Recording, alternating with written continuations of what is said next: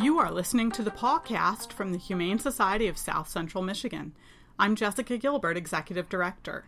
This episode, we will be discussing reasons to spay and neuter your pet, chatting with HSSCM Animal Care Manager Carrie, and talking about our upcoming Howl-O-Ween event. If you have ideas for future episodes, please give us a call at 269-963-1796, extension 13. Here at our Humane Society, we take spaying and neutering very seriously. Right now we have a dog that came to our shelter with 11 3-day-old puppies. She's very cute and the puppies are adorable. We hope that they'll find homes.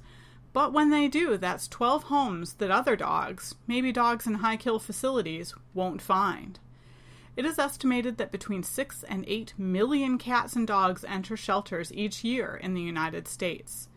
Of those, only between 3 and 4 million are adopted. At our Humane Society, no adoptable animal will ever be euthanized for lack of space. But, quite frankly, there aren't enough homes in our community for all of the animals in shelters. Spaying or neutering companion pets ensures that the animal and its potential offspring won't contribute to the population of unwanted pets.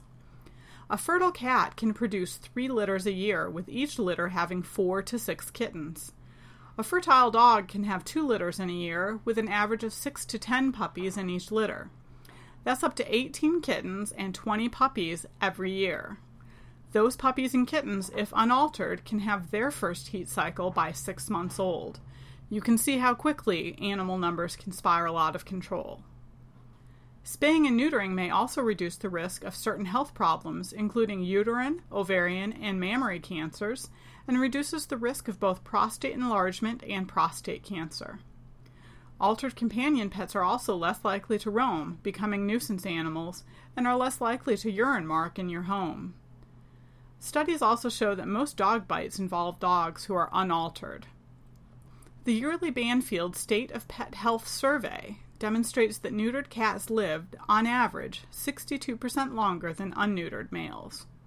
Spayed cats live 39% longer than unspayed females. For dogs, neutered males lived 18% longer, and spayed females enjoyed a 23% advantage. We encourage you to be part of the solution. Spay or neuter your pets before their first heat, and encourage your friends and family to do the same.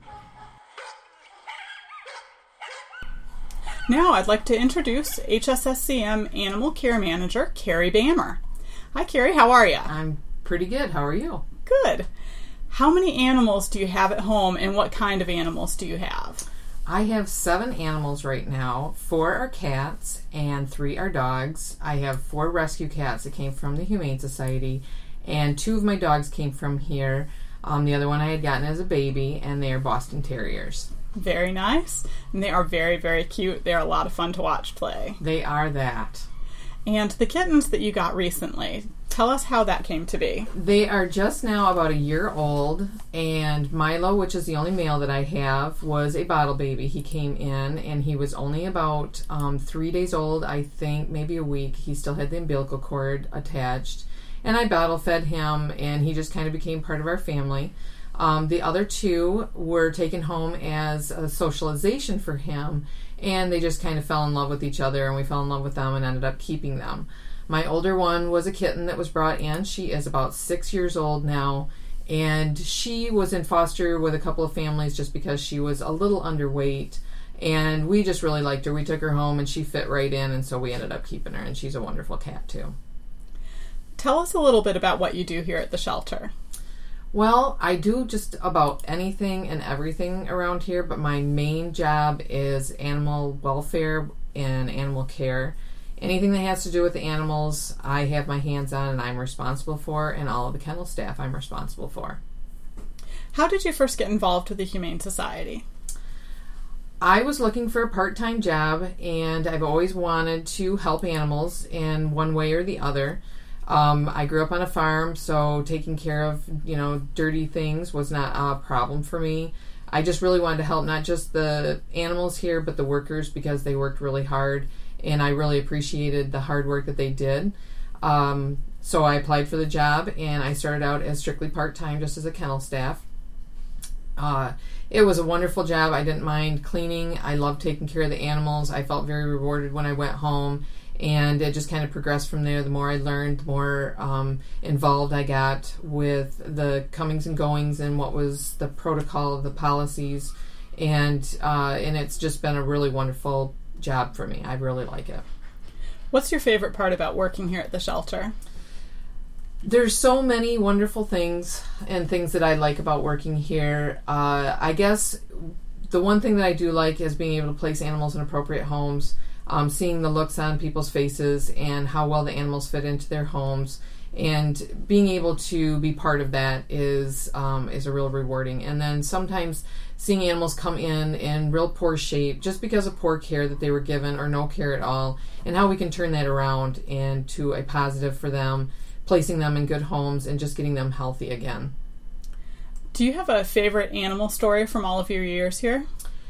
Well, I have a lot of favorites. If I had to pick one right now, I would pick Chloe and Maddie. They were two miniature dachshunds that were found by a donor. They were left in an apartment. They had been abandoned, and he was very, very concerned. He called us to see if we could take them in, and of course we said yes, we would.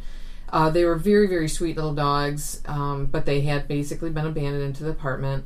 We had a couple that came in that was looking for a dog. They didn't realize they were kind of a bonded pair, and their daughter had come with them. And when we went in the room and I started talking to them, I found out that the daughter had recently lost their dachshunds, and they were both females, and it was kind of a tragic thing. She was still really distraught about it, and so when I took the two dogs in, the whole family realized that what they were really here for was for the daughter basically to adopt, even though the parents wanted to adopt.